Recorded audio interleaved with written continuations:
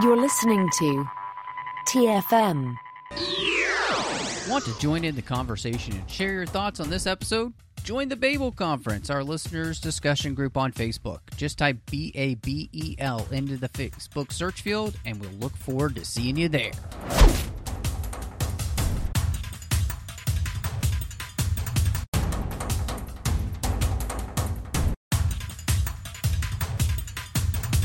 I'd like to talk to you about what? Whoa! No, John! Something's happening to my chair. Where am I going? Oh! John? John is no longer here. He is a terrible villain invented for a 1980s movie. Okay. Wow. I don't know what happened, but apparently this assembling Avengers is all fouled up already. So it's pretty amazing to look at the film that gave us Breeders of the Lost Stork, a classic film with the character Indiana. Oh, I don't even remember at this point. But boy, what a poster collection Howard the Duck has. He sure did. Yeah.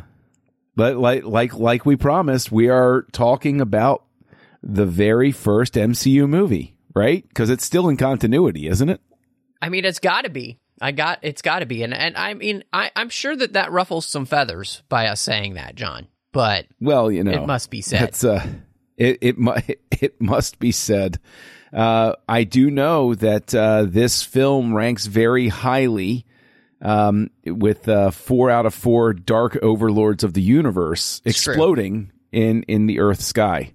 So, yes, it absolutely does. So, well, I mean, this is going to be really fun for us to talk about, and again, something very, very different. So I'm excited to be here to do it. So, but before we get there, of course, remember you can find us wherever you get your podcasts, and if you're on Apple Podcasts or Spotify or those type of places where you can review us or rate us, please do.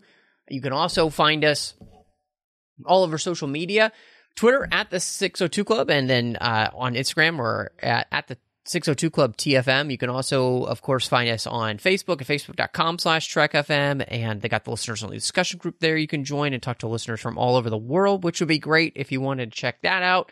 And of course, you can go to Trek.fm and see everything that we've got going on here on the network. All of the different shows. So, okay, John, you mentioned last episode why, you decided that we should do this. And so just would love for you to kind of reiterate your thought process. And just in case somebody missed the last episode, why in the world are we talking about Howard the Duck when this should be Infinity War week? Well, specifically because I was showing Indiana Jones and the Temple of Doom to my youngest child for the first time.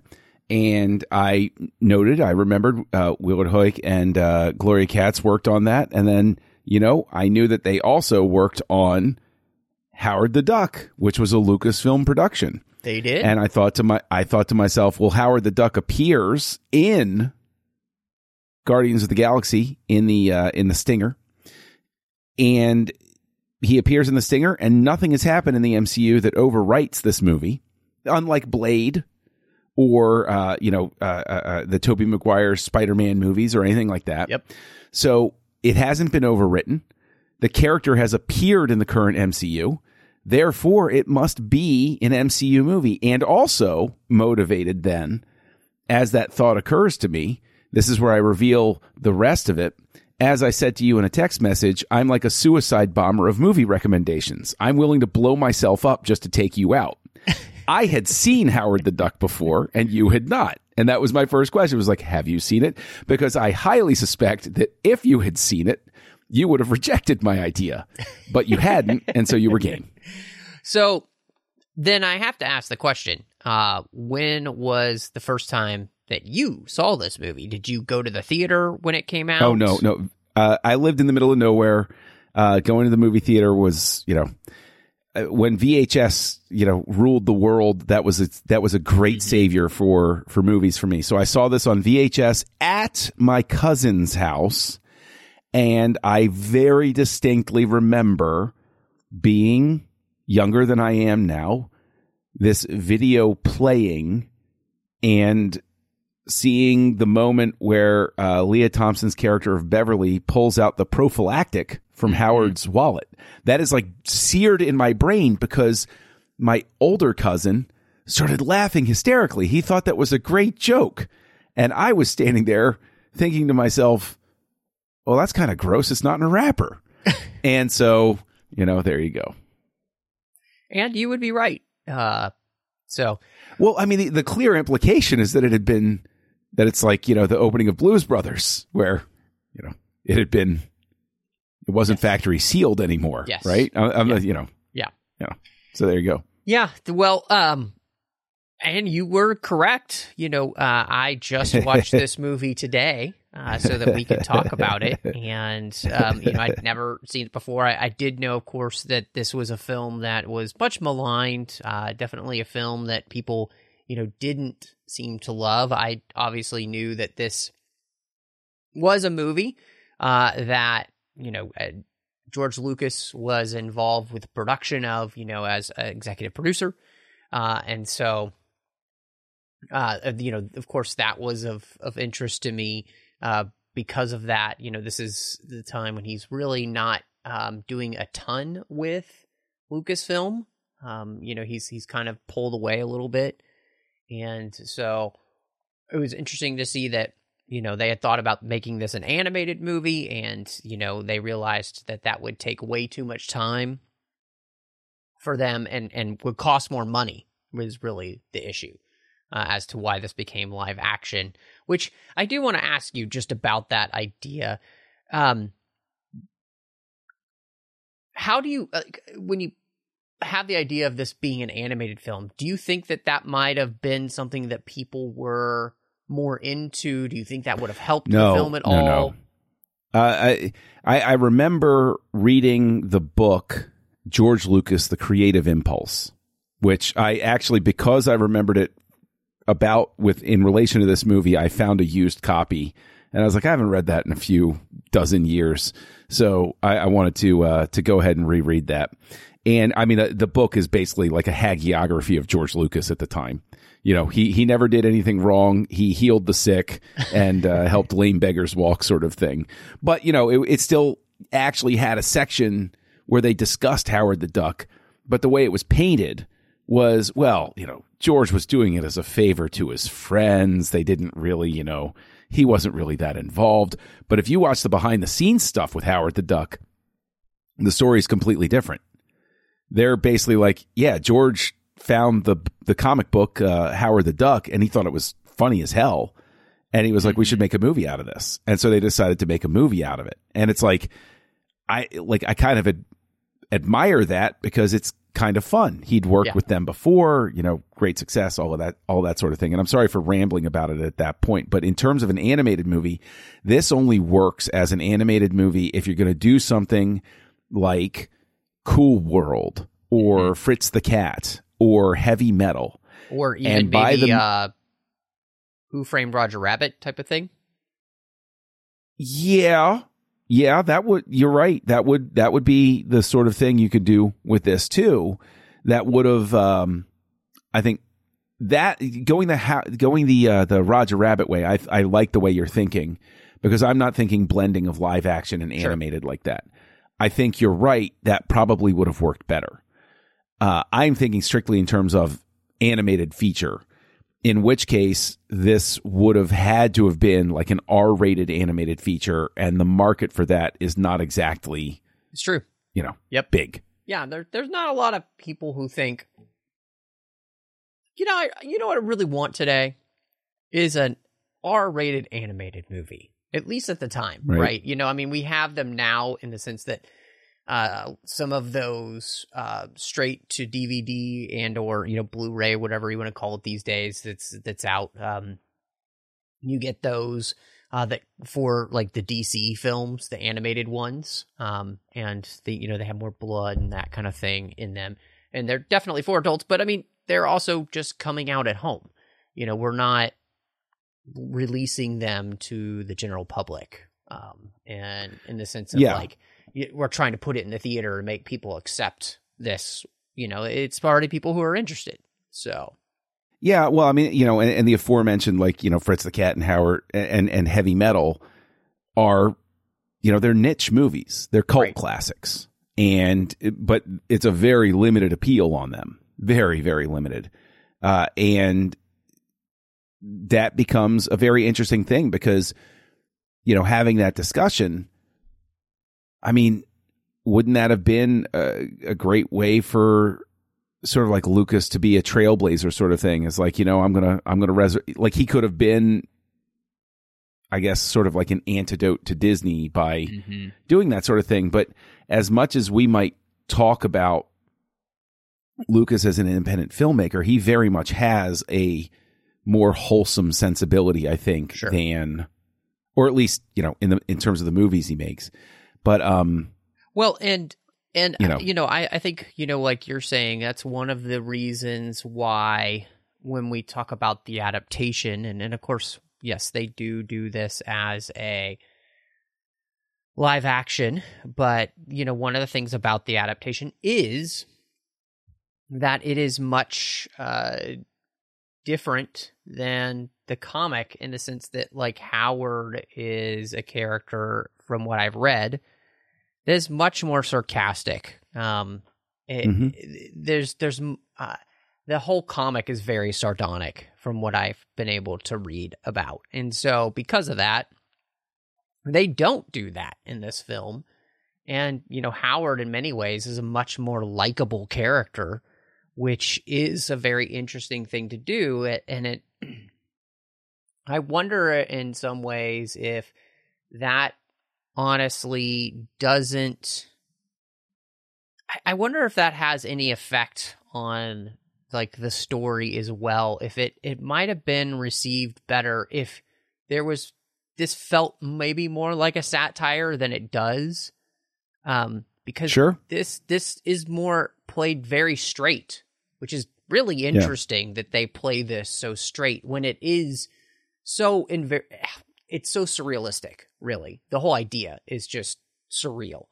And I'm very surprised that instead they kind of play this just not in a way that I would have expected. Well, I almost wonder if there were a different director who had that sensibility. If you got like a John Landis or even a Zemeckis would have, I think, infused that sort of sense of humor into it. I get much more the sense that and again, yes, I always butcher his last name. I apologize 1,000 times over. I have nothing but respect for him, but I always get I don't know how to pronounce his last name properly. Willard Hoyk. I think that's how you say it. I don't think he was the right director for this. And there's no shame in saying he's a great screenwriter, but not the right director for this. And I think that they understood the sensibility of it. They got it. But you needed somebody who knew, what, a Joe Dante would have been right for this too, like Gremlins. You need that type of sensibility behind the camera. And I don't think that he had it. And I think that works against the movie. But at the same time, I want to ask you about this, right? This is in danger right now of entering into that cult classic territory where people remember it much more fondly than they did back when it was released. I got to ask you, this is your first viewing. What was the general, what zone did it land in? What the hell is going on? Who thought this was a good idea? Or, oh, this is an 80s comedy sort of thing. Like, what was your sort of vibe from it while you were watching it for the first time? Honestly, it feels like something that comes from the 80s. It just feels like something that makes sense for the 80s. And kind of watching it, I think I was able to view the film in that lens, because there are so many movies that take weird chances like this in the 80s in a way that we just don't do anymore. And, it does feel like a lot of those, interesting choices that Lucasfilm kind of makes, trying things that don't necessarily always work, which, I think is one of the strengths of Lucasfilm in general, was that George was willing to do that, and if he had a failure, like, he learned from it and he moved on. But I mean, this comes from the same company that, made things like Willow and that kind of stuff. So, this feels very much in line with all of that type of thing. And the 80s had that surrealist sensibility where it really would blend things that don't go together at all, in a way that I just don't know that we do today. Like you said, like A Cool World did, or Who Framed Roger Rabbit. That's legitimately the same type of sensibility that we're getting in this type of this movie, right? They're doing the same stuff. And, I think I went in with such low expectations. I think that the movie maybe surprised me in the sense that it wasn't as bad as I thought it was going to be, which is always a great place to be. And, it's not like I hated watching it. I just didn't. It had some, like, let me put it this way. For this movie to, like, keep my interest for 2 hours without me getting completely bored and just thinking, like, this is the worst thing I've ever seen, that's a win, So and it's not a movie I wouldn't say that I wouldn't watch again either. I think it exists in the realm of interesting failure. Mm-hmm. Which I know sounds like a terrible thing, but there are a lot of interesting failures that I will revisit through time because of the fact that you're fascinated by it. It's not a train wreck. It's not anything terrible. And to your point, I readily acknowledge, and I think it's a great point for you to make in the context of this discussion, that it's from an era of filmmaking where people just threw spaghetti at the wall and said, "What the hell? Let's try it. What do we got to lose?" Right? Oh, the movie didn't do so great. Okay. That's fine.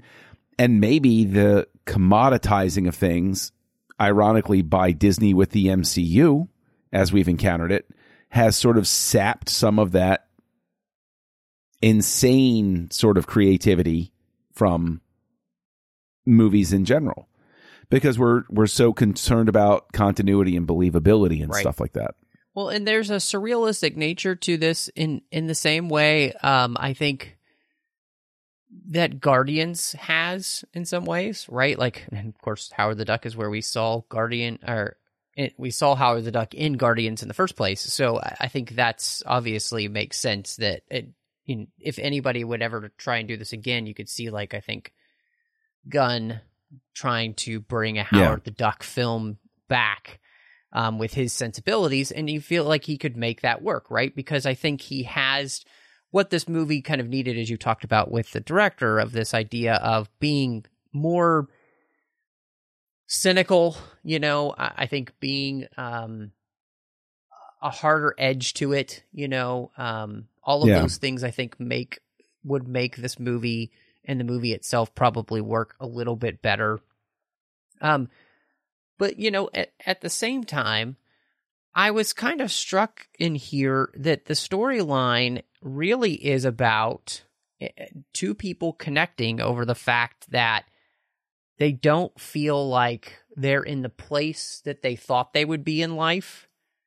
And they really don't honestly know how to get there. And they help each other kind of find their place. And of course, it's really weird because it's happening between a duck and a woman. But I think at its core, it's a really what's weird to say is it's actually this really sweet story of these people helping each other find themselves. Yeah, I'll say that if this went, there are a couple of structural things, I think, and this is why it sits in the realm of interesting failure, is there are just some relatively minor changes that could have happened within the context of the screenwriting stage that I think could have made this a legitimately good movie, or at least more accessible. Don't start on Duck World. Have Howard basically start with the science lab and have him land at the science lab, but nobody notices it. He lands outside of it or something. I think that opening is much better because you're not starting off with this gag of an egg-shaped world where you're like, what is going on here? And then if you really want to show his planet, you can show it in flashback, right? Sure. Then I think what would have made it a more 80s feature and a safer play with a lot of audiences is if instead of her reaffirming her love for Howard at the very end of the movie, instead have her and Tim Robbins wind up being the ones who fall in love. And Howard's okay with that, right? Like that I think would have played a lot better with audiences. Sure. Sure. And the thing is, I want to give it all of the credit that you're giving it about, this is two people who don't know where they're going in life, and it plays like that. But I do think it's just an insurmountable story element to have this quasi-animatronic duck and this teenage girl falling in love with each other. Sure. It's like, it's just a bridge too far. Yeah, I mean, I think you're right, it did that. Yeah, that point really does ruffle too many feathers. It's like you can't. You're absolutely right to say that is. We can't build a bridge over that much water, Right. Like there's just no. You can't get there in your mind, and.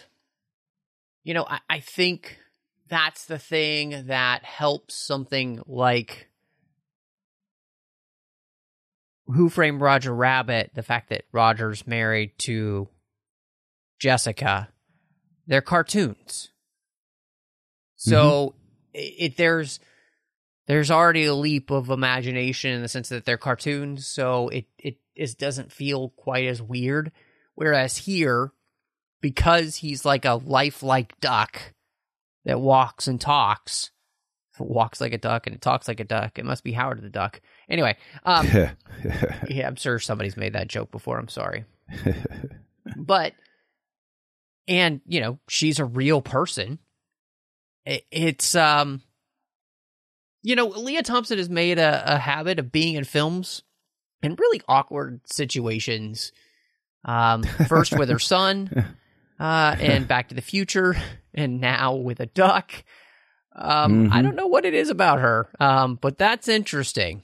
So, well, I think she's an actress, and looking at the behind the the looking back documentary type of stuff.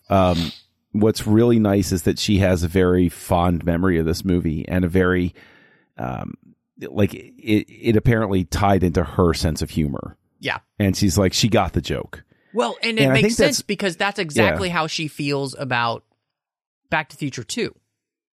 Yeah. She's the exact same way about that film, which is not a great film.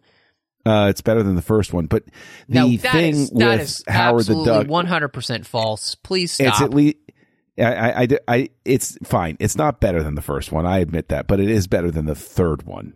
That's not true either, but that's a different story. Yeah, it is. There's a law of diminishing returns with that trilogy. Yeah. All right. Anyway. I think that her sense of humor, like, she's so earnest in this movie. She really is trying to sell the role. I do think a lot of it is the structural stuff undercuts it. It's one of those things where I don't like the movie, but I have a hard time hating the movie. Like, for me to hate a movie, I have to feel betrayed by it in some way. That it just failed so badly that I feel like it just broke the gentleman's handshake of, I'm not going to mess with you too bad, and I'm paying money for it, so let's have a time. There are movies I hate, sure, but this is not a movie I can hate because, again, Leah Thompson's really in earnest. Tim Robbins is fine. Jeffrey Jones his character arc is just so weird. It's so bizarre. There's so many different ways you could have done X, Y, or Z with everything. And so I think it really is just one of those things where it's, there are too many structural things working against it for it to be good. But because Leah Thompson wants to be there and is trying her best, because Tim Robbins is giving it his all, because Ed Gale, I think that's his name, the little person who was in the suit, he's a good physical actor. He made Howard work as an effect. And so like all of these things, that's why it's so tough to muster up any negative energy toward the movie, because it's like it's just honest in its intentions, I guess. Yeah, I think you're absolutely right about that, because like you said, the film, you can tell what the film is trying to do. And I think what you said about kind of the structure of the movie, I felt like the first half of the movie is better than the second half, because it feels like we're telling a certain type of story in the first half of the film, and then we go into special effects world where we're just trying to do cool special effects.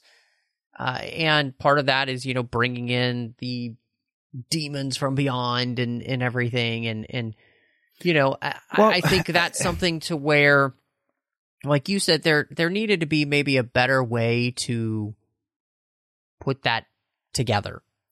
Now, see, what's really interesting about that with the bringing in the dark overlords of the universe is, if you take them out of this story, this is basically just E.T. with a duck. Yeah. And I have to wonder if that's not playing in the back of their brains at some point. Sure. We can't just make E.T. with a duck. We have to do something that sets us apart, aside from the implied sexual situations. And, well, I mean, isn't that enough to set it apart from E.T., really? When you think about it.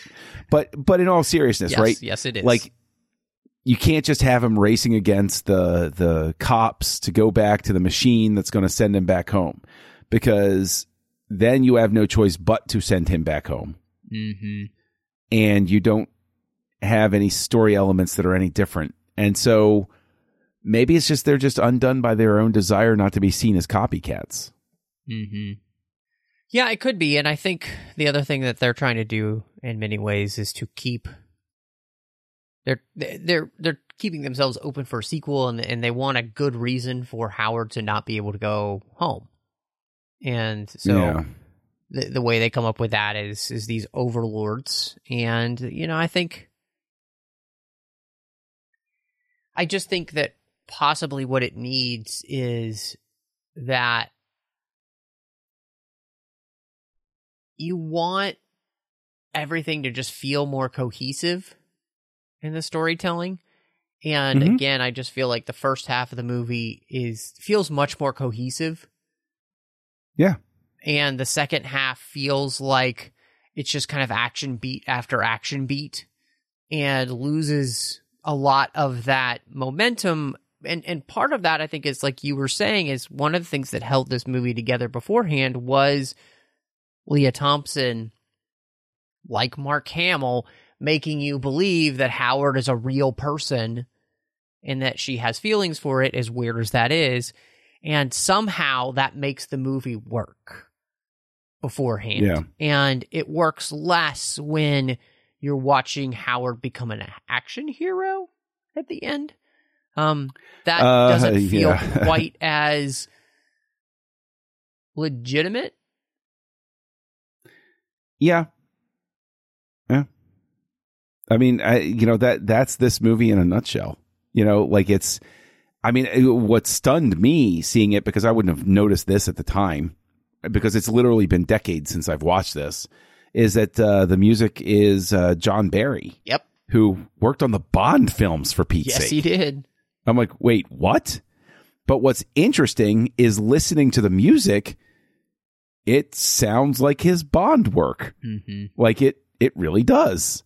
I'm not saying that like it's a bad thing or even a good thing. It's just, I can tell it's a John Barry score. I'm like, well, that's just a little asynchronous with everything, But in terms of like the design, what did you think of the design of everything? I mean, but most especially the Cajun sushi diner.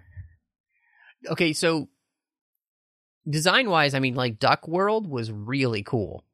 I mean, it looked really good. They obviously spent a lot of time creating that, and I was actually impressed that was the case, because it's on screen for so little time.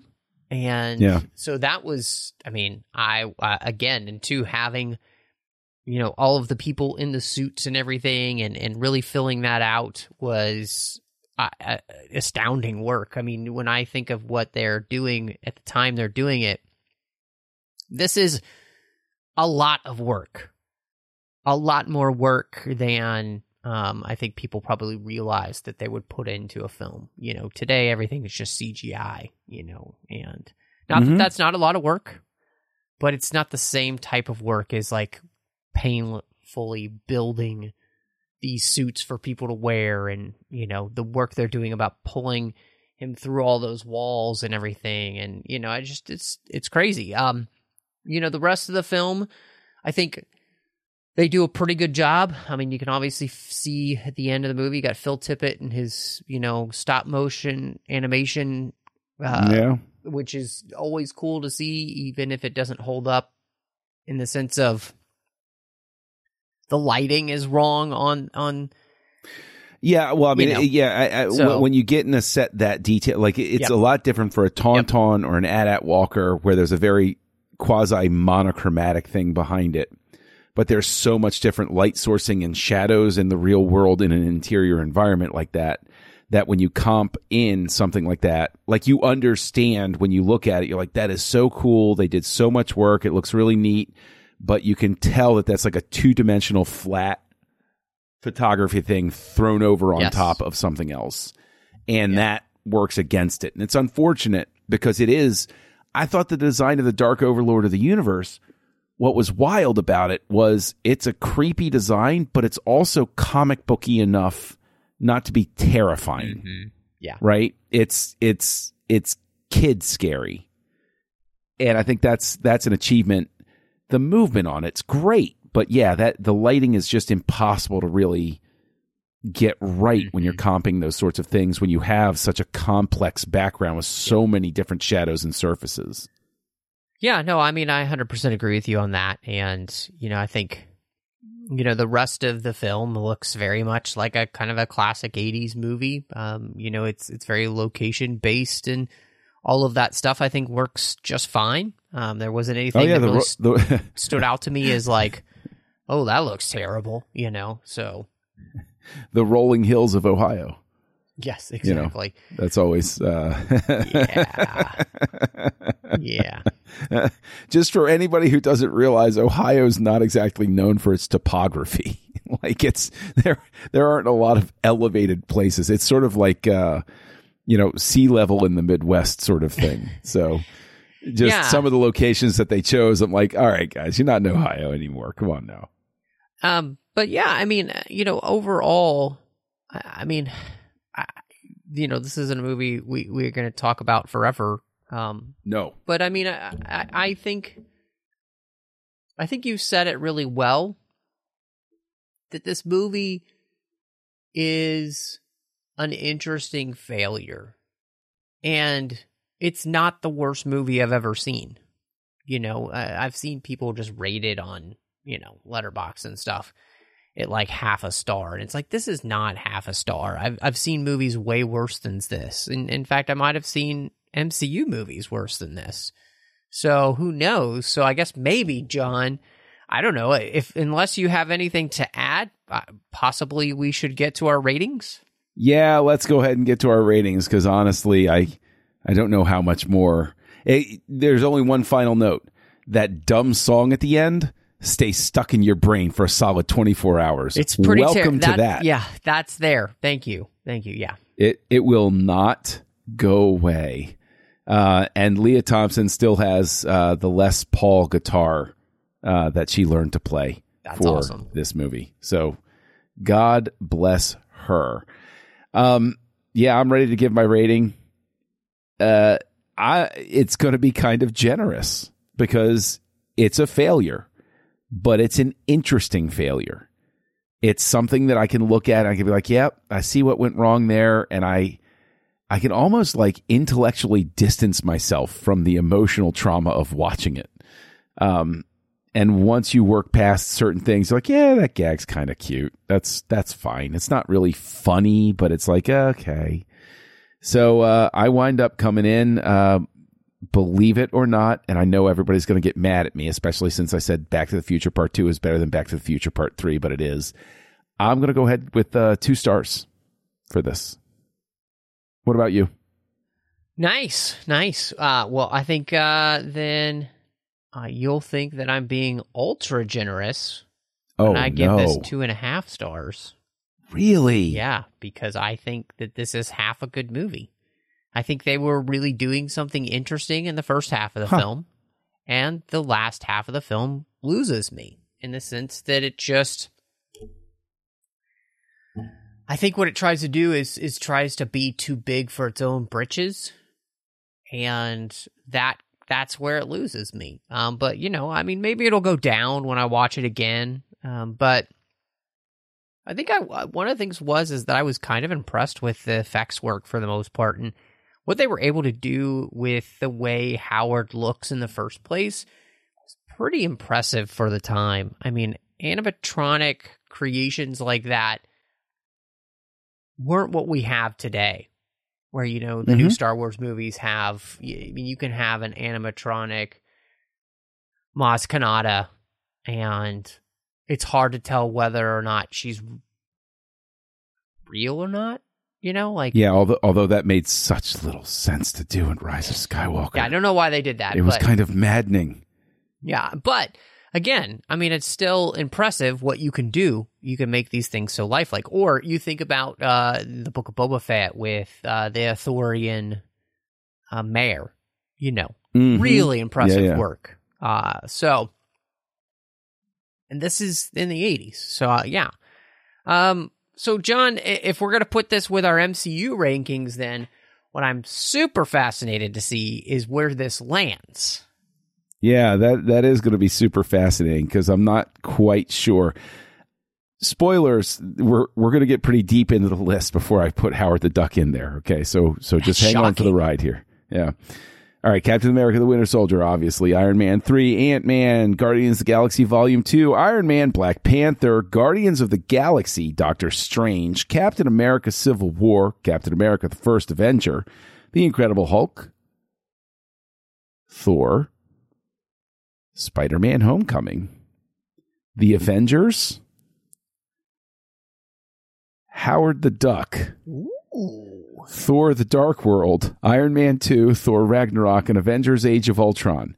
Because Howard the Duck, again, is not a cynical failure or a failure by committee, but an interesting failure. And so that's where it sits on the list. Yeah. Okay. So, The Winter Soldier, Iron Man 3, Civil War, The First Avenger, Black Panther, Guardians of the Galaxy 2, Ant-Man, Doctor Strange, The Incredible Hulk, Spider-Man Homecoming, Guardians of the Galaxy, Avengers,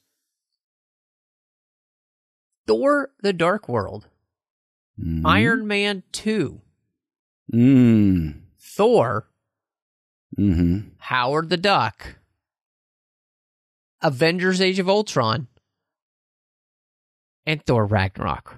This means that I would rather watch... Howard the Duck is the film that I would rather watch than those two movies. I can honestly say because of Leah Thompson's earnestness, that's why it beats out what it does on my list. Yeah, because again, those other four are they're like offensively bland in some sense. Mm-hmm. This is interestingly bad. So that's an important distinction for me. There's a possibility that I could put this maybe above Thor, but then I had to think to myself, but Thor did have Darcy in it being really funny, and it has Sif in it, and so, they're trying in the movie. So, anyway. I don't know that Darcy is funny. That might be the problem there, but I rank Thor higher than you do. Yes, so, you do. So, yeah. Well, that was really fun. I think an interesting diversion, but we are back on target. We're staying on target, John. Next is Infinity War. So, before we get there, where can everybody find you, John, if they wanted to catch up with you and talk about how excited they were that you had us cover Howard the Duck? Well, I fully expect everybody to send me thank you letters for covering Howard the Duck. You can find me as Kessel Junkie online, KESSELJUNKIE, and on the Nerd Party Network, I'm co-hosting 2 shows. The first one I will mention is called House Lights, where we look at the work of film directors. And then, of course, Aggressive Negotiations, a delightful Star Wars podcast that I co-host with you, Matt Rushing. And you can find me all over social media under the name Matt Rushing02, Twitter, Instagram, Letterboxd, Vero, all those type of places. Of course, here on the network in the 602 Club, the main feed, doing the main show, as well as Snyder Cuts with you, John. We talked about everything that Zack Snyder directed. You can also find me doing The Orb, Literary Treks, and Warp 5. The Orb is about Star Trek Deep Space Nine. Literary Treks is about the books and the comics of Star Trek, and Warp 5 is about Star Trek Enterprise. And then over on the Nerd Party Network, when I'm not doing Aggressive Negotiations, you can check out a finished show I had with Drea Kaufman as we talked about every single chapter of the Harry Potter series, one chapter at a time. But thank you so much for joining us. Avengers!